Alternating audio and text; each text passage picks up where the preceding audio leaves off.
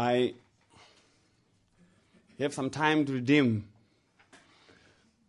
You remember the weekend that I went to Tennessee and we didn't have service? I'm going to get some of the time from there. We'll be redeeming until I recover all the time that we lost. The truth of the matter is, I don't know how much strength the Lord will give me for how long. Time that I used to have way much more strength to talk, that I could talk from now until 7 p.m. I mean, seriously, literally, just talk, just be teaching. Whilst I have the strength, hear what the Lord has to teach you through what He has given me.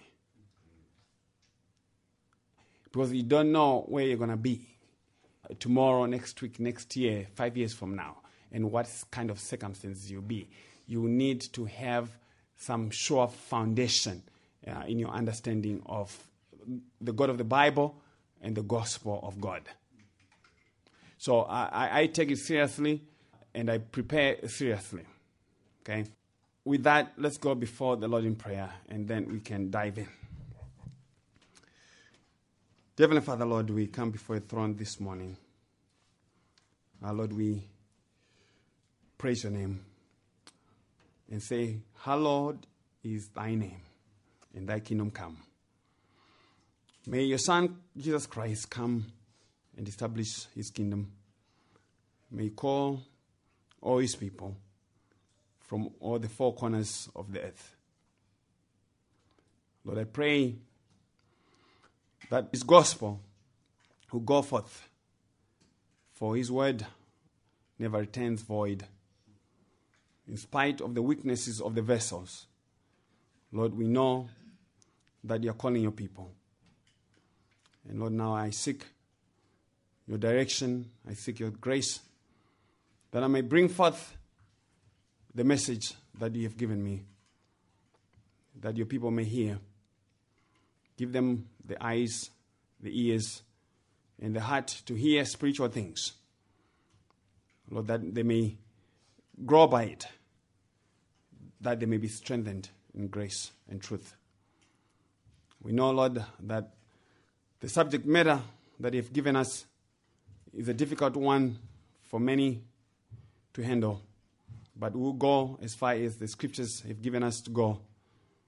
And Lord, may you grant us understanding. We praise your name, we glorify you, and we pray. The doctrine that we are going to be teaching today is part of what I've been calling the housekeeping teaching. The teaching that grounds us in our theology so that anybody who comes to us will not have any other understanding of what we teach, preach, and believe other than that God is sovereign. God is so sovereign that the word sovereign is not enough to describe him. Sovereignty of the kind that God has no boundaries. It has no boundaries. You can't put a fence around the sovereignty of deity. It reaches everything. It reaches everything.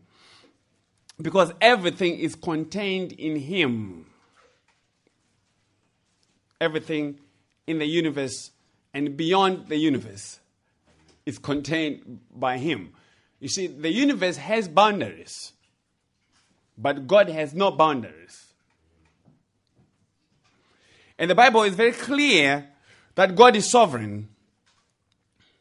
And we want to bring the scriptural teaching on the sovereignty of God and human responsibility, because I think a lot of people, even well-meaning people, when they say God is sovereign, they are not really saying God is sovereign. Because when you talk about a sovereign God and then say but, you are not talking about a sovereign God anymore. He is just sovereign. Okay. So, the Bible is very clear that God is sovereign. And by sovereign, I mean that he has decreed everything that comes to pass. And he controls and micromanages every detail of anything and everything in the universe, so that there's nothing that happens that is outside his determination. Absolutely nothing that happens that is outside his determination. God is presented in the scriptures as being sovereign in 1 Chronicles 29, verses 11 and 12. And here it says, "Yours, O Lord, is the greatness and the power and the glory and the victory and the majesty. For all that is in the heavens and in the earth is yours. Yours is the kingdom, O Lord, and you are exalted as head above all. Both riches and honor come from you, and you rule over all. In your hand are power and might, and in your hand it is to make great and to give strength to all." God exercises his sovereignty in actively ordaining everything. God does not passively ordain anything. You can't passively ordain anything. And God cannot permit, he does not permit anything. He has ordained everything that comes to pass. To say God permits something is to say he is now making an evaluation to see, oh, I didn't realize that Robert was going to do that. Maybe I can take advantage of that and bring something good out of it. That's the thinking of men, but that can't be true. God exercises his sovereignty in actively ordaining everything that comes to pass. Job 12, verse 6 to 10. "The tents of robbers are at peace, and those who provoke God are secure, who bring their God in their hand. But ask the beasts, and they will teach you, the birds of the heavens, and they will tell you, or the bushes of the earth, and they will teach you, and the fish of the sea will declare to you, who among all these does not know that the hand of the Lord has done this? In his hand is the life of every living thing, and the breath of all mankind." Ephesians 1:11. "For we have obtained an inheritance, having been predestined according to his purpose, who works all things after the counsel of his will." The Lord is sovereign over all matters of chance, for there is nothing called chance with respect to God. In Proverbs 16, verse 33, the Lord records for us that the lot is cast into the lap, but its every decision is from the Lord. The Lord is sovereign over the wicked actions of man. The wicked actions of man. Genesis 50:20. "As for you, you meant evil against me, but God meant it for good, to bring it about that many people should be kept alive as they are today." Exodus 4:21. "And the Lord said to Moses, when you go back to Egypt, see that you do before Pharaoh all the miracles that I have put in your power, but I will harden his heart so that he will not let the people go." The Lord is sovereign over the actions of evil spirits. There's no spirit, whether it's holy or evil, that is outside 100% control by the Lord. 1 Samuel 16, verses 14 to 16. "Now the Spirit of the Lord departed from Saul, and an evil spirit from the Lord tormented him. And Saul's servants said to him, Behold, now an evil spirit from the Lord is tormenting you. Let our Lord now command your servants who are before you to seek out a man who is skillful in playing the lyre. And when the evil spirit from God is upon you, he will play it and you will be well." Look at the origin of the evil spirit. It's coming from the Lord. The Lord is sovereign over the good actions of man. Philippians 2:10. "For we are his workmanship, created in Christ Jesus for good works, which God prepared beforehand that we should walk in them." The actions of good angels. Psalm 103, 20 and 21.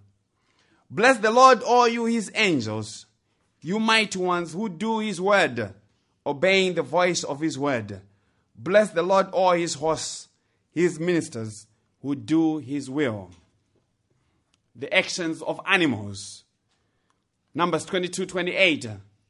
Then the Lord opened the mouth of the donkey, and she said to Balaam, what have I done to you, that you have struck me these 3 times? And the operation of all creation. Psalm 104:19 and 20. He made the moon to mark the seasons. The sun knows its time for setting. You make darkness, and it is night, when all the beasts of the forest creep about. And the one area where men stumble. Men will say, I agree with everything that you've said, except for God's control over the evil spirits and the control of man. Listen to the word of the Lord, Proverbs 21:1. The king's heart is like channels of water. In the hand of the Lord, he turns it wherever he wishes. And this is not saying God controls kings only. It's saying he controls all men. Kings as the ones who are the highest of men in power. And God says, I control them. Their hearts are in my hands. And connected with this is wherever the sovereignty, the true sovereignty of God is taught in the Bible, man is not permitted to question him. It's all over the Bible. Every time the true sovereignty of God is taught in the Bible, man is not permitted to question him. As we heard from what Brother Guido was reading, who is this who darkens counsel with words without wisdom? And of course, the Lord gives all these questions to Job, asking him, do you do this job? If you have to ask me about anything, I'm going to ask you about some basic things here, Job. And the Lord says in Isaiah 29:16, surely you have things turned around. Shall the potter be esteemed as the clay? For shall the thing made say of him who made it, he did not make me? Or shall the thing formed say of him who formed it, he has no understanding? Job 33:12 and 13. Behold, in this you are not right. I will answer you, for God is greater than man. Why do you contend against him, saying, he will answer none of men's words? Indeed, the Lord does not answer men's words. And connected with this teaching, we see all the time that men fail to understand God's sovereignty over the very existence of sin. Men will agree with you that men are sinners, but they will not agree with you with respect to the origin of sin. If sin exists as a thing, whatever it is, it only exists because God decreed it. Sin does not show up from nothing unless the Lord decreed it to be there. And unless the Lord had purpose with it. And the Lord has purpose with decreeing sin, because through sin, he is displaying the majesty of his glory. So in the light of this knowledge of God's sovereignty, we want to glean some understanding of God's ways and how it is applied with respect to human responsibility. People are ignorant of the Bible, period. And yet, they are not short of opinions. This is man's presumption. When people assume that if God is sovereign, then humans cannot and should not be made morally responsible. Secondly, they assume that if God is sovereign and makes them responsible, it implies that they have the ability to do whatever God commands them, hence the notion of free will. Men have free will, otherwise God would not be asking us to do the things that we will not be able to do. That's a lie That's not true. But free will ignores the biblical teaching of the fall.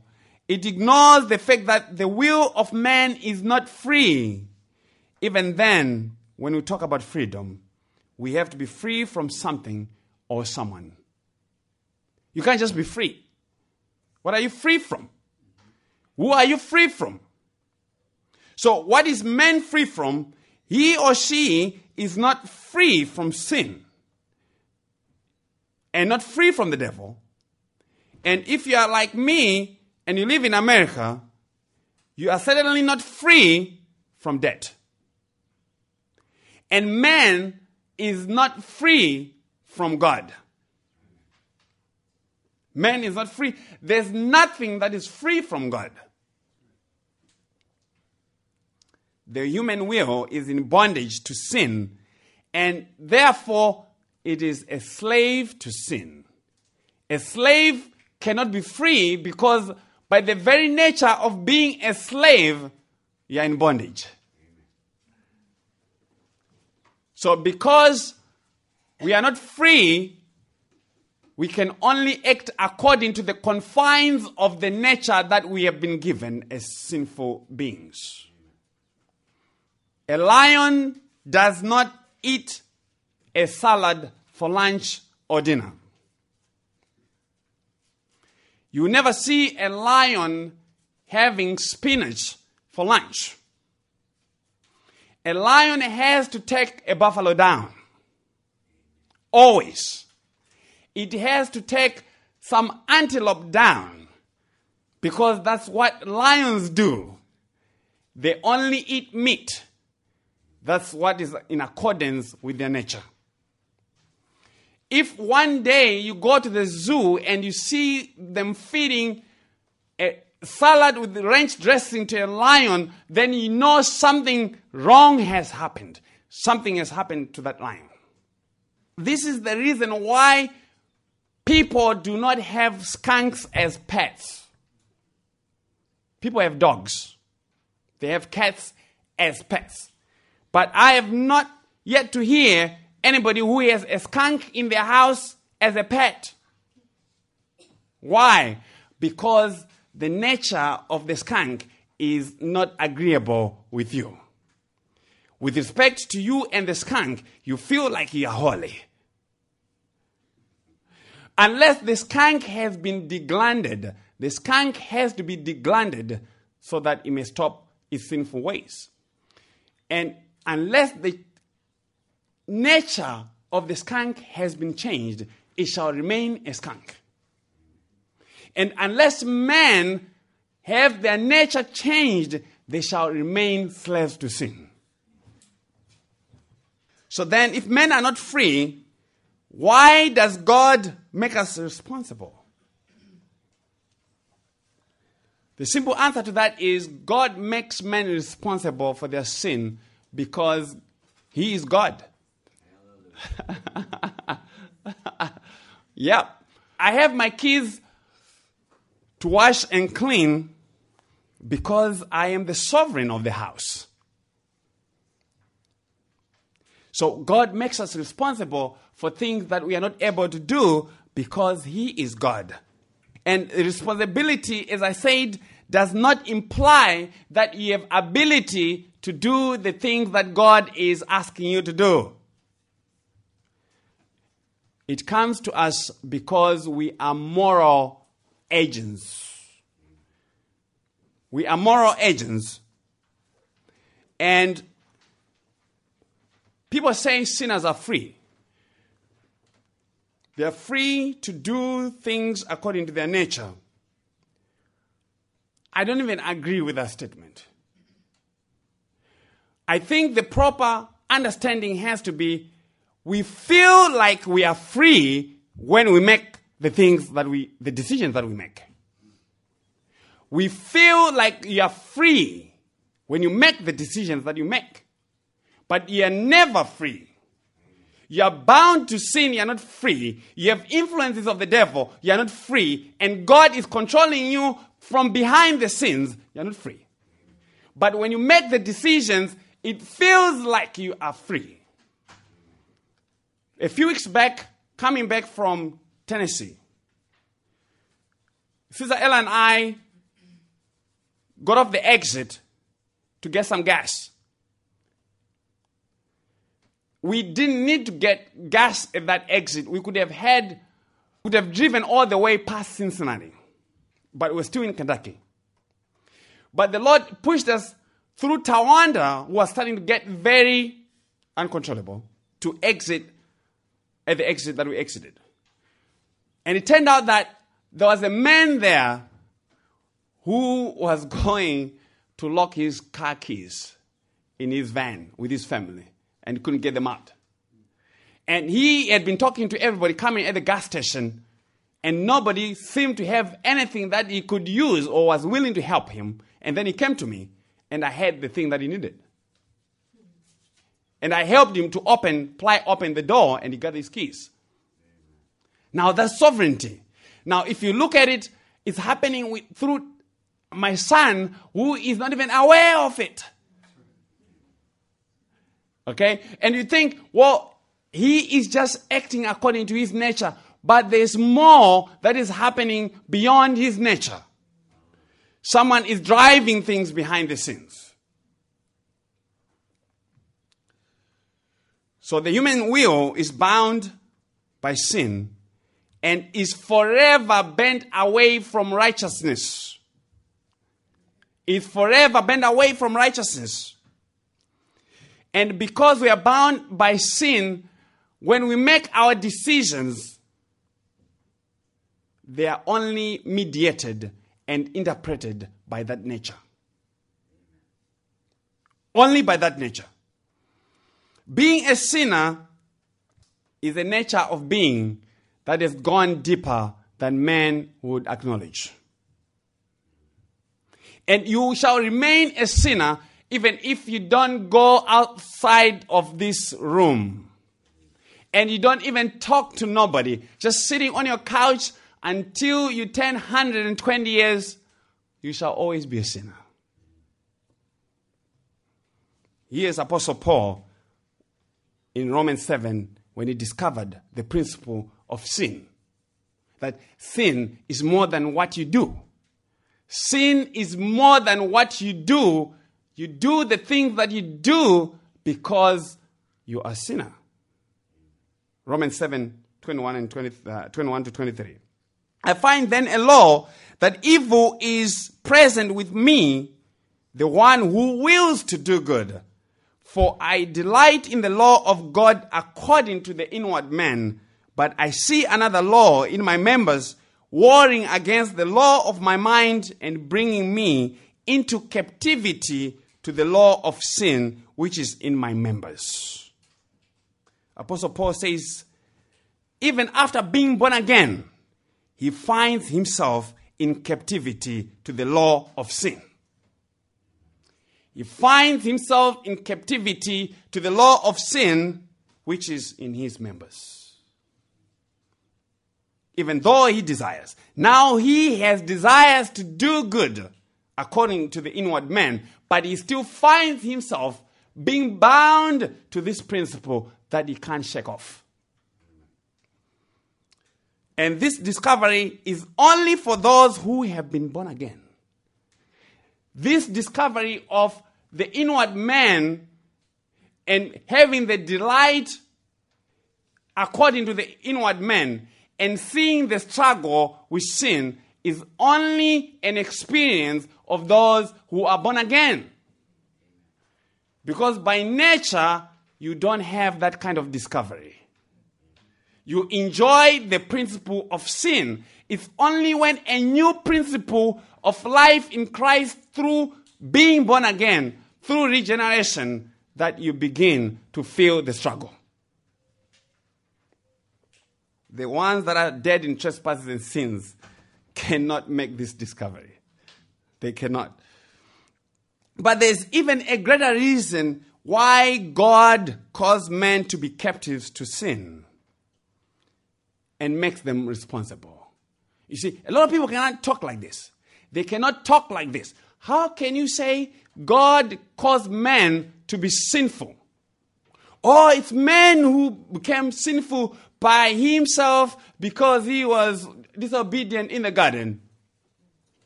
That's true. But there's more. There's more. This did not happen by accident. You see, salvation is not a lotto ticket. Salvation is a purpose of God. God has a purpose in Christ from the foundation of the world to display his glory in the salvation of sinners. So that anybody and anyone who ever comes to be in the presence of God in all of eternity can only see that it came by God's grace. Listen to Galatians 3, verses 22 and 23. But the scriptures has confined all under sin that the promise by faith in Jesus Christ might be given to those who believe. You have to listen to that. But before faith came, we were kept under guard by the law, kept for the faith which would afterward be revealed. Scripture here is a euphemism for God. But scripture comes from God. Okay? And saying, God has confined all men to sin that they may only be accepted by faith in Christ. He has done it. Listen to this. If you think that was an aberration, listen to this. Romans 3, verses 19 and 20. Now we know that whatever the law says, it says to those who are under the law that every mouth may be stopped. And all the world may become guilty before God. Men have been made sinful, that is unrighteous, before God, that he may stop them from boasting. Confined all of them under sin. So the apostle will say, therefore by the deeds of the law, will no flesh be justified in his sight. For by the law is the knowledge of sin. So the Lord makes sure that you acquire that sinful nature, and then he brings that law to tell you that you're a sinner. So the law is not making you a sinner. The law is there for you to discover that I am a sinner. It's for your discovery. Those are your lenses. Those are your new glasses. Oh, now I can see clearly. So what do we see? We see that God has confined all to sin to make all men guilty so that no man would come and boast before him. So sin takes away all moral ability from man, so that their standing is only through the righteousness that God gives. Sin takes away all your ability to do anything good, so that when you stand before God, it's only for one reason, the righteousness that he himself has given you through Christ. Unless someone thinks I'm making things up, Romans 3, verses 21, 22 to 26. Listen to this. But now the righteousness of God apart from the law is revealed, being witnessed by the law and the prophets, even the righteousness of God through faith in Jesus Christ. The righteousness of God through faith in Jesus Christ to all and on all who believe. For there is no distinction, for all have sinned. You see the effect of sin. All have sinned and fall short of the glory of God. That's the purpose of sin. But listen now, but they are justified freely by his grace through the redemption that is in Christ Jesus. And this is powerful. This was to demonstrate his righteousness, because God in his forbearance had passed over the sins previously committed. This was also to demonstrate his righteousness in the present time, so that he would be the just and the justifier of the one who lives because of Jesus' faithfulness. So sin has shut up all men for the reason that God may demonstrate his righteousness. That's the purpose. If we look at sin outside the glory of Christ, you will always be saying a lot of nonsense. Sin is revealed in the context of Christ, that Christ may be exalted in the redemption of his people. So all men have been shut up to sin by God's doing, that he may demonstrate his righteousness through the redemption that is in Christ. And if all men have been shut up, that only leaves them with one option. If man has been shut up completely, all of them, you can't have grandma saying, oh, that's my grandson or granddaughter. Or because grandma is in, she's going to open a way for me. It doesn't work like that. Both grandma and grandkids have been shut up under sin. So that if any one of them has to be saved, it's only by grace. If any one of them has to be saved, it's only by mercy. That Christ may display you as a vessel of honor, a vessel of mercy. That's the language of Romans 9. And that's the gospel that we are preaching. Because he has shut up all men, that leaves God with one option to accept sinners, to justify them freely. Because if you are shut up to sin, you can only be justified freely. You can only be justified freely. But if you are justified freely, you are free. There's nothing else to add to it. If you are justified freely, then you are so free. Him who the Son of Man sets free is free indeed. And this is why talking about having a free will in the context of salvation and sin is useless. It's nonsense. And this is the reason why God demands from men that which he alone can provide. His righteousness. Sinful men are made responsible for their sins, even though they are not able to do better. And this seemed right in God's sight. Romans 11:36. For God has shut up all in disobedience, so that he may show mercy to all. It's in the Bible. It's in there. It's in the Bible. So, having an understanding that if God requires us, whatever God requires us of us, he has to provide, we have also to understand that repentance is a gift. God requires all men and commands all men everywhere to repent. That's the language of Acts 17:30. He commands all men everywhere to repent. This is a universal command.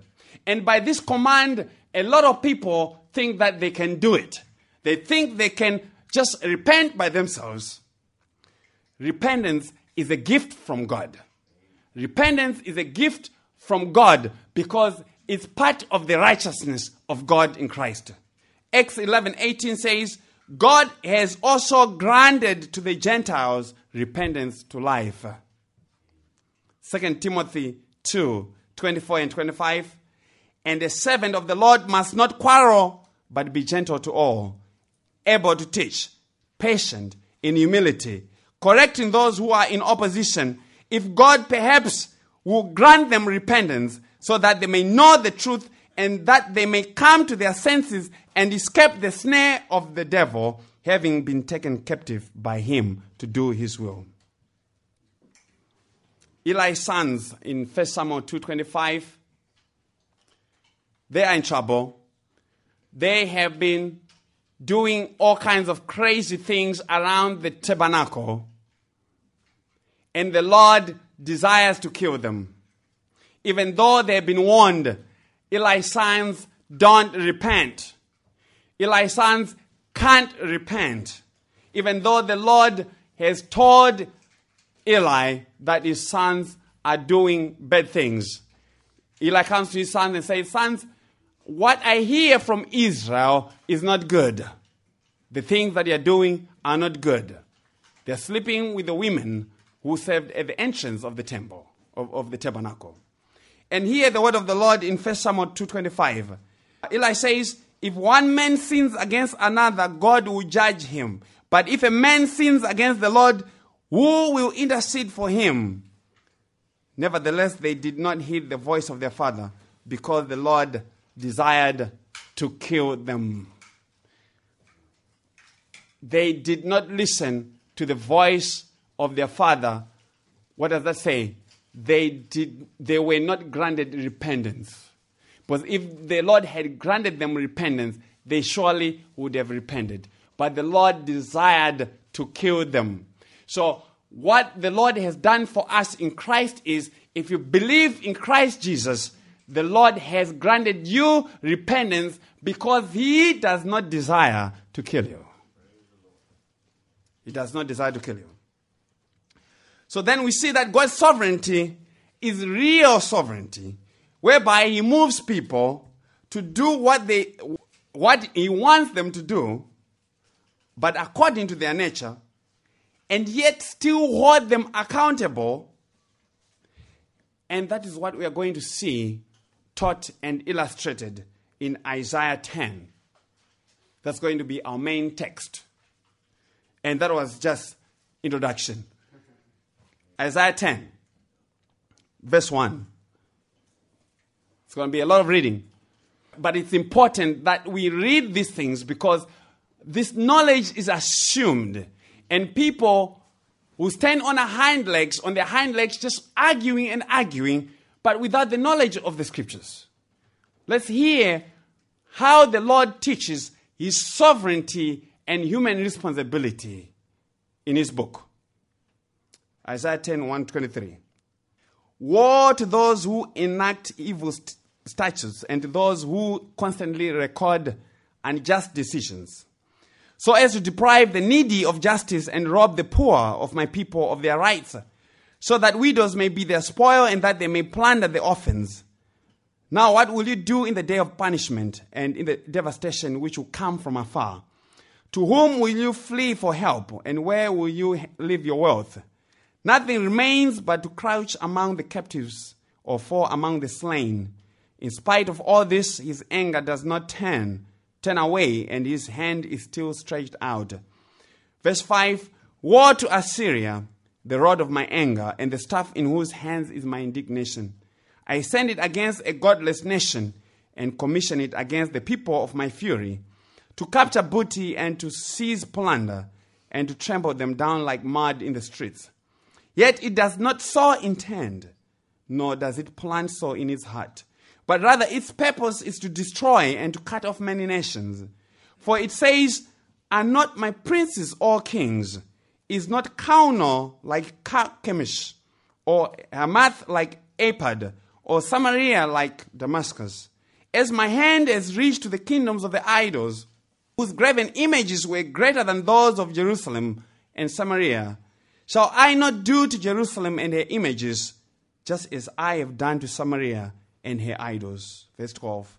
So it will be that when the Lord has completed all His work on Mount Zion and on Jerusalem, He will say, I will punish the fruit of the arrogant heart of the king of Assyria and the pomp of his haughtiness.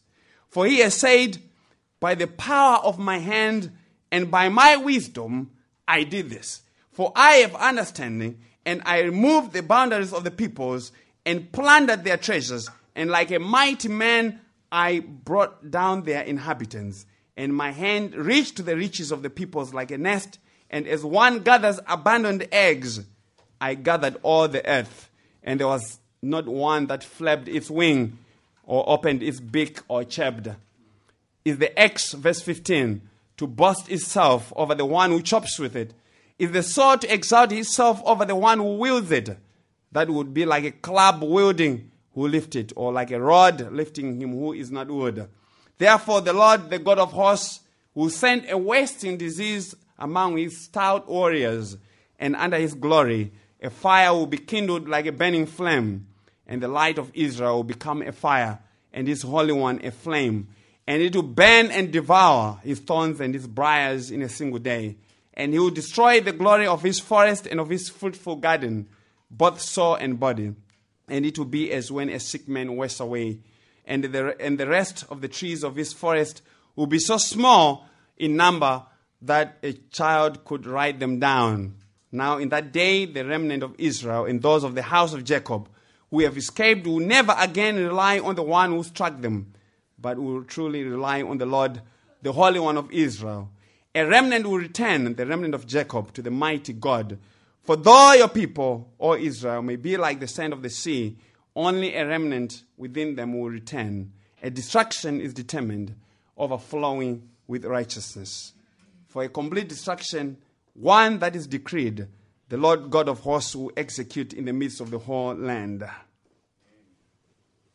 The nation of Assyria. Assyria was a very powerful nation. Was a very powerful nation of the ancient world. It was founded, maybe its beginnings were around 2400 BC and ended maybe sometime around 612 BC. That's a long time. Its capital city was none other than the great city, Nineveh. That's the city that Jonah the prophet was sent to preach the message of repentance. It was a message of repentance, and we hear from the book of Jonah that the whole nation repented. There was a revival. The Lord granted repentance to the whole nation. For what reason? Because he intended to use Assyria as an instrument to punish his people. That's the God of the Bible. And he hasn't stopped, and he's still doing it. He's still punishing nations. He's still moving nations around. But you have to know a little bit about Assyria. Assyria is, if you look at the modern day geography, it's going to be bordered by 4 nations: Iran, Syria, Turkey. Iraq, Iran, Syria, and Turkey. So the borders of those are what encompasses the old Assyria. Okay. So what was so special about Assyria? Assyria was special in that it was the most ruthless nation ever recorded. It was a ruthless nation. It was a ruthless nation, and God shows up on the scene and he says, I am the one who has raised it up. And I'm the one who is granting it all this victory. I am the one who is using it as a rod for beating the nations of the world into conformity. Here's a commentary on Assyria's barbarism. There's a commentary on the Minor Prophets by a guy called Farah. This is what he says. Just a summary. The Assyrian Empire was known for its cruelty. Judged from the vaunting inscriptions of the kings, no more power, useless, more savage, more terrible, ever cast its gigantic shadow on the page of history as it passed on the way to ruin. The kings of Assyria tormented the miserable world. They exult to record how space failed for corpses, how unsparing a destroyer is their goddess Ishtar, how they flung away the bodies of soldiers like so much clay, how they made pyramids of human heads, how they burned cities, how they filled populous lands with death and devastation, how they reddened broad deserts with carnage of warriors, how they scattered whole countries with the corpses of their defenders as with chaff, how they impaled heaps of men on stakes and strewed the mountains and choked rivers with dead bones, how they cut off the hands of kings and nailed them on the walls and left their bodies to rot with bears and dogs on the entrance gates of cities, how they employed nations of captives in making brick in fetters, how they cut down warriors like weeds or smote them like wild beasts in the forest, and covered pillars with the flayed skins of rival monarchs. And if you go and study more, you hear things that the Assyrian army did that you can't even read. They were notorious. But that's okay.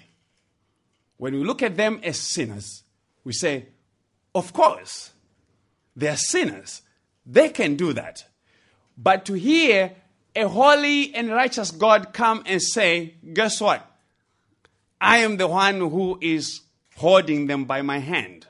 I am the one who is raising them for the punishment of my people, Israel. Then we have to rearrange our thinking about the God that we are talking about. We have to rearrange our thinking. Let's get in there and get some theology out of it. Let's go in there. Israel is in sin. Israel's sin has been enumerated there. They are enacting evil policies, unjust laws, unjust decisions, depriving the needy of justice, robbing the poor of their rights, making a spoil of the widows, and plundering the orphans. And the Lord says, you have failed the leaders of Israel to protect my weak and vulnerable people. The Lord cares for the weak and the vulnerable people. Yes, He does. He raised a nation to punish Israel for it.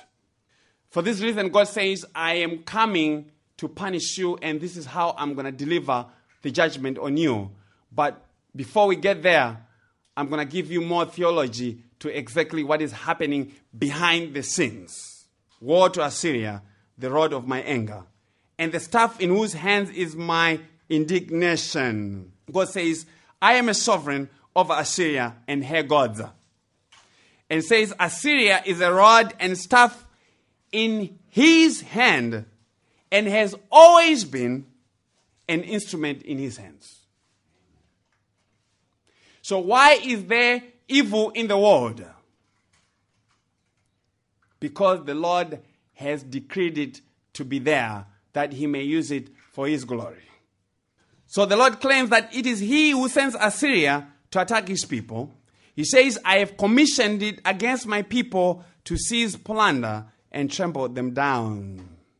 Now, the sovereignty understanding of a lot of people would say, oh, God just merely directs things. No, the Lord does not just direct things. He determines and then directs. Men are only working from the template that God himself has set. He determines and he directs men to execute exactly what he has determined to be done. God stirs the whole nation to war. The Lord stirs the whole nation to war, even if the nation has to go to war through some act of Congress and through some ballot votes that have to be cast. The Lord says, I am sovereign over every ballot that has to be cast. And if I want you to go to war, I'm going to have the number of votes that I need to make sure that I send you to war to do exactly what I need you to do. That's the theology of the Bible.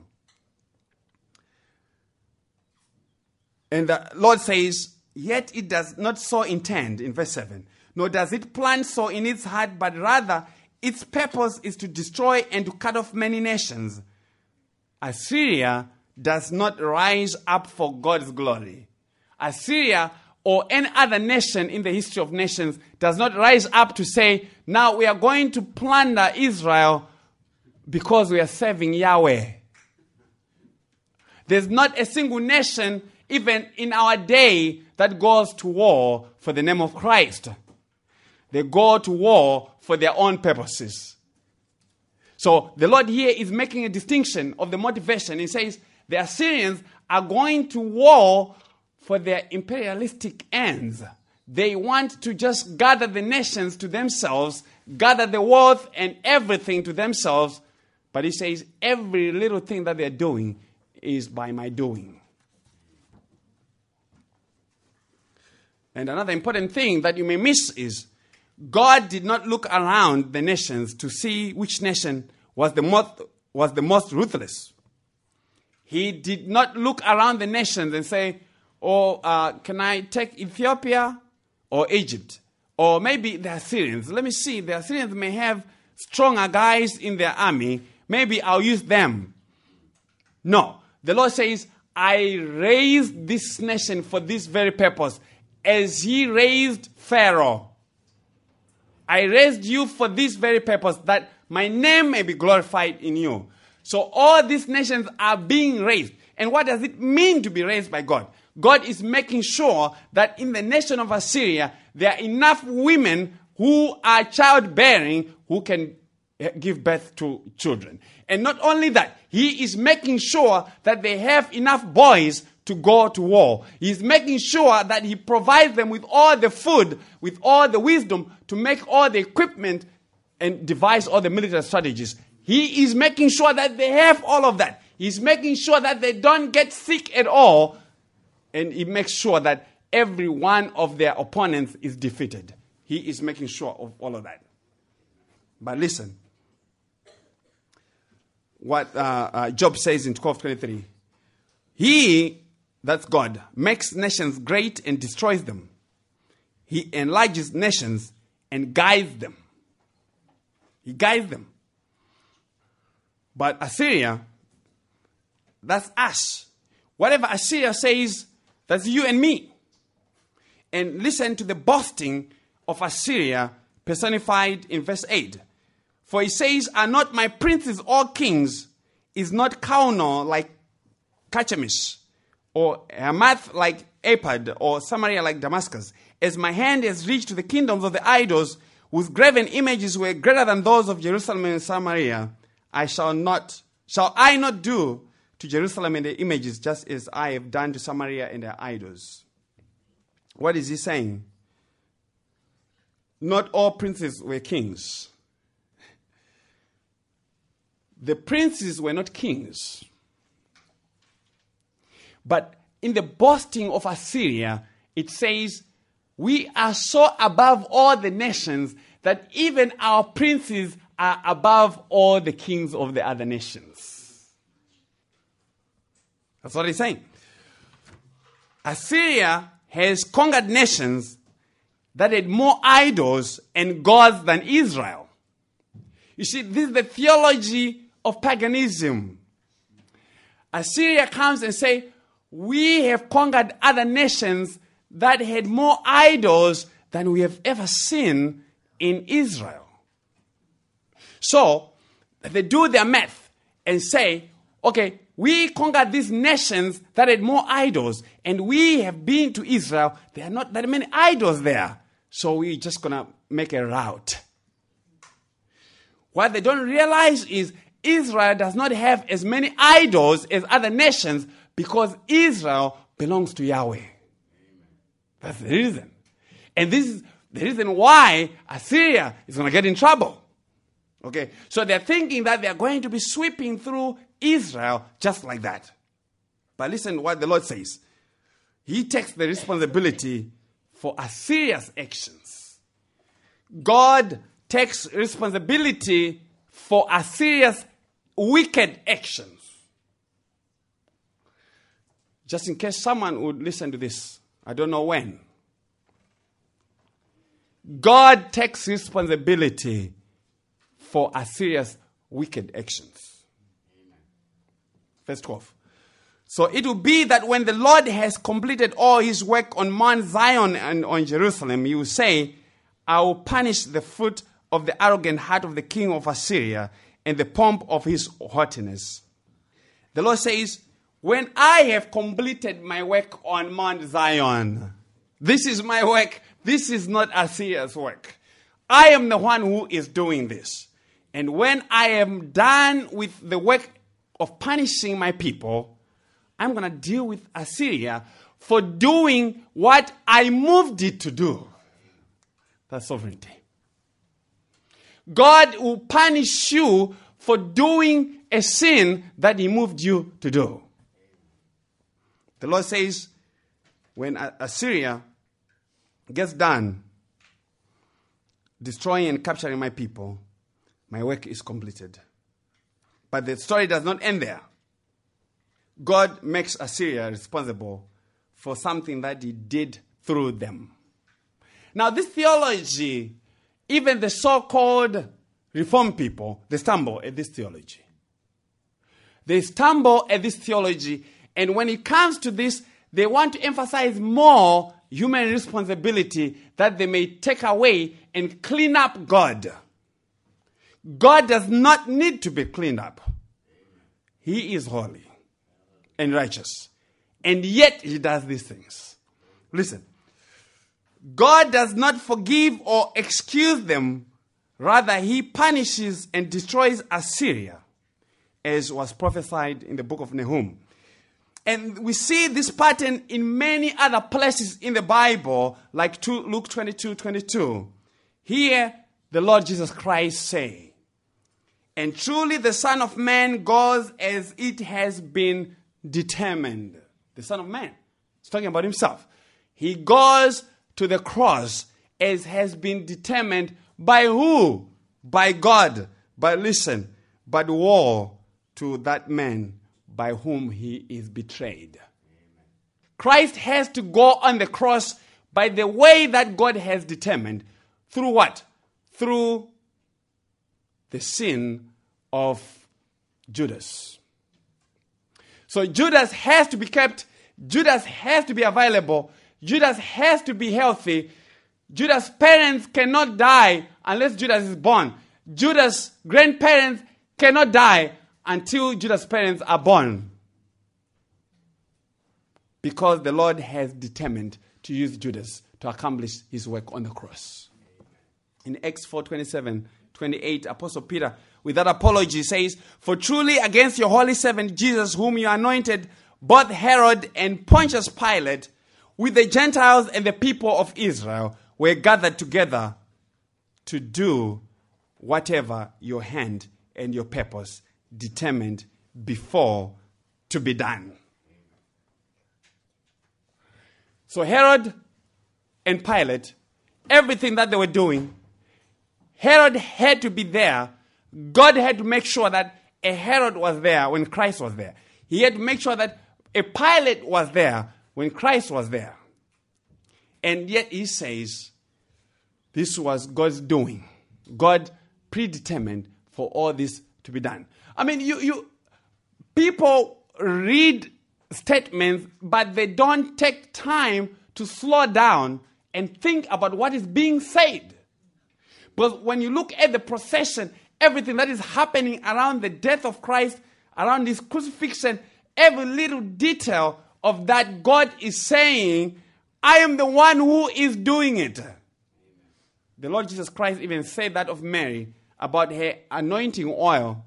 She said of her, I've been anointed by her oil. This is not a direct translation, just a paraphrase. For she kept this oil for me. Mary was a prostitute. She kept the oil for Jesus. Mary was not keeping the oil for Jesus. Mary was keeping the oil for, that was very expensive perfume. Remember, Judas had some words about that. Okay? Mary was keeping the expensive perfume for a rainy day. That was her 401k. Social Security. But the Lord in his sovereignty says, no, Mary. I am the one who was keeping that oil and giving you the oil for this very purpose. And when we approach the God of the Bible and we approach our lives with that understanding of God's sovereignty, I'm telling you, your eyes will start to see much more than you are seeing. You are then able to interpret everything that is around you because you become a spiritual man or woman. Okay?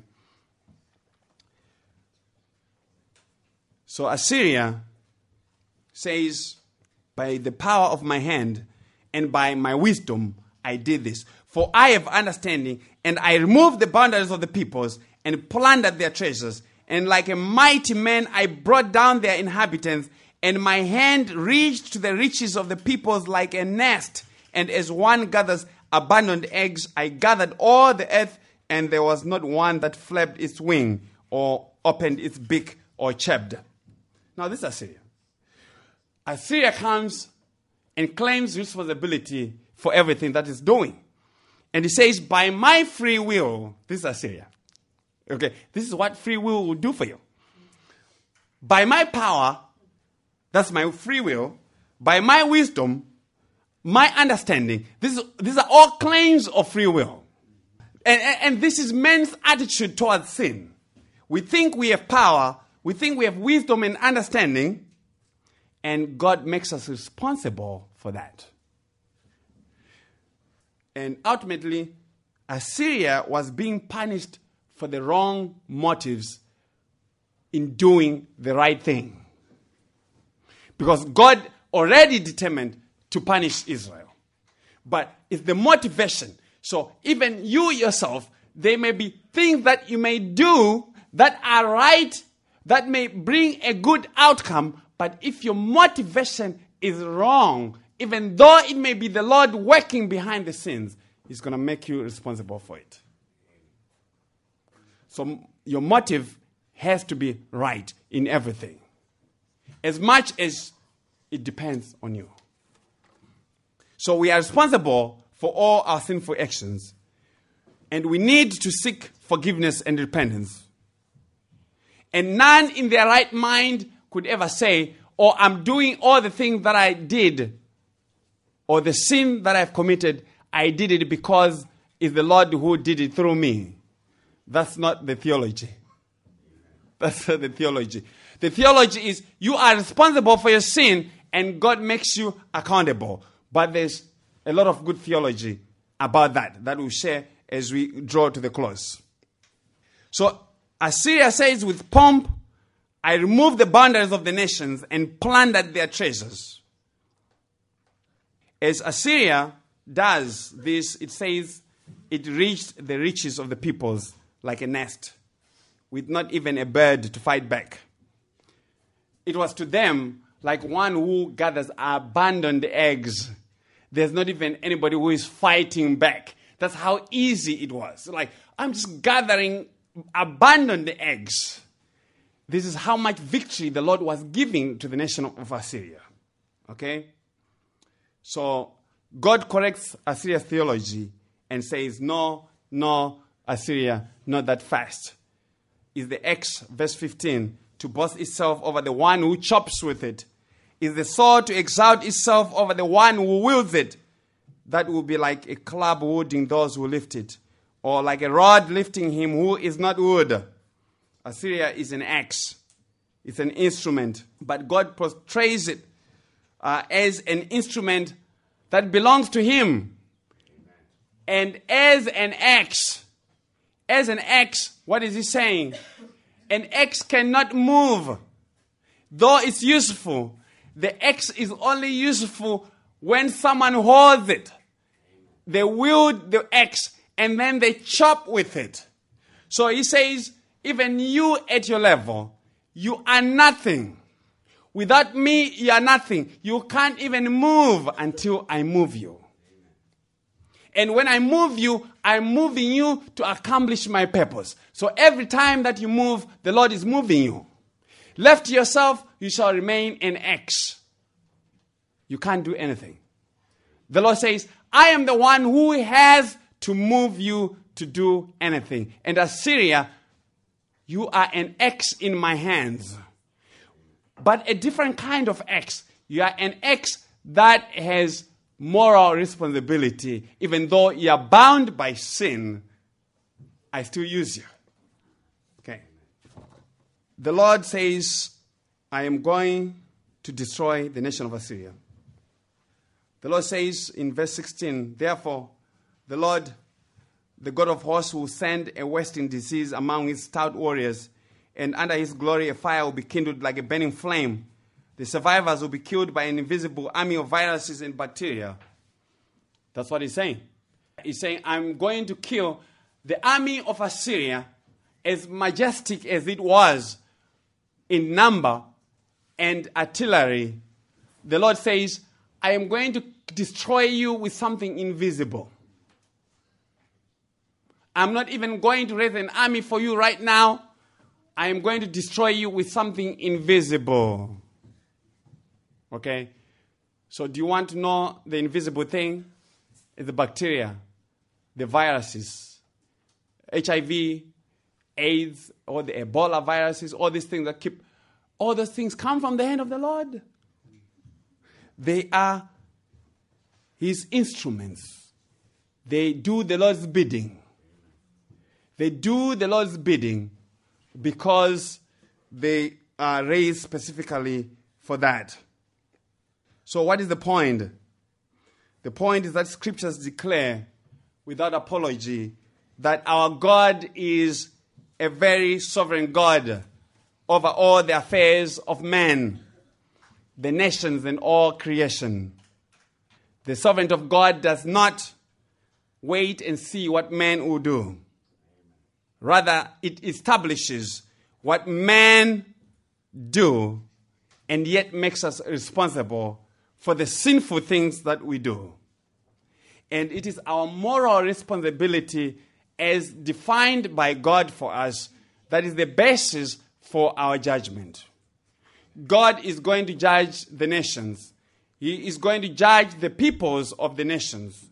And yet not one of them is going to say, "Oh Lord, excuse me, you are the sovereign one. You could have prevented me from sinning." It's not going to happen. We are morally responsible for our sins. And yet it's very clear that we have no ability to repent from our sin by our own selves. Repentance and faith has to be granted in Christ, or else we will die in our sins and our free will. We are responsible for our sins, even though the Lord is sovereign over them. But for those in Christ, we are the remnant. For those in Christ, we are the remnant that is saved by grace, whose moral responsibility has been discharged and lifted by the perfect obedience of Christ. When Jesus Christ took human flesh, it was so that he would take up our position and room as our surety and substitute. So that Apostle Paul would say, "For he made him who knew no sin to be sin for us, that we might become the righteousness of God in him." So as in the case of Israel, that was in captivity, to which the Lord said, "A remnant will return, the remnant of Jacob, to the mighty God. For though your people, O Israel, may be like the sand of the sea, only a remnant within them will return." You are the remnant that has returned. You are the remnant that the Lord has preserved. You are the remnant that was also guilty, just as Israel was guilty. And the Lord did not destroy all the guilty people of the nation of Israel. The Lord has not destroyed you, that he may demonstrate his grace and mercy and love towards you. We were in captivity to the devil. That's what Assyria was typifying. Assyria is a type of the devil. But we have escaped God's righteous judgment only by the grace of God in Jesus Christ. And we are the remnant according to the election of grace. According to the election of grace and Berean sovereign grace. This is why we are a sovereign grace church. We are a sovereign grace church because we have been saved by the grace of God.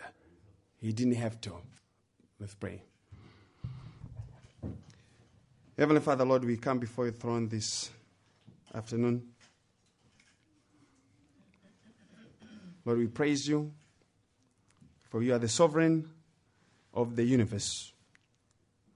You are the sovereign in the purpose and plan of salvation. And your purpose was your glory and the glory of Christ.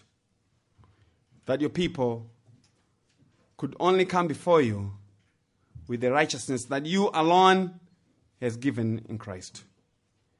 And that righteousness you have given us by faith in him who was faithful and is faithful to you. Lord, we thank you that we have been taught that you are the sovereign, and yet we are responsible for our sins. We are responsible for our many sins that are ever before us. Lord, may you deliver us from our sins. May you deliver us, Lord. May you make us holy and blameless on that day. Lord, may you deliver us from the snare of the evil one. Lord, may you deliver us from ourselves. May we not look to ourselves for our salvation. May we look to the holy hill, to Mount Zion, that we may see the completed work of Christ and look to him who is our salvation, the horn of our salvation, Jesus Christ the Lord. May you be with your people this day. May you gather them in their ways as they go out during the week. Remind them of yourself. Remind them of the beauty of the gospel. Remind them of the beauty of Christ himself and the beauty of the hope, of the secure hope that you have given them in him. Pray in Jesus' name. Amen.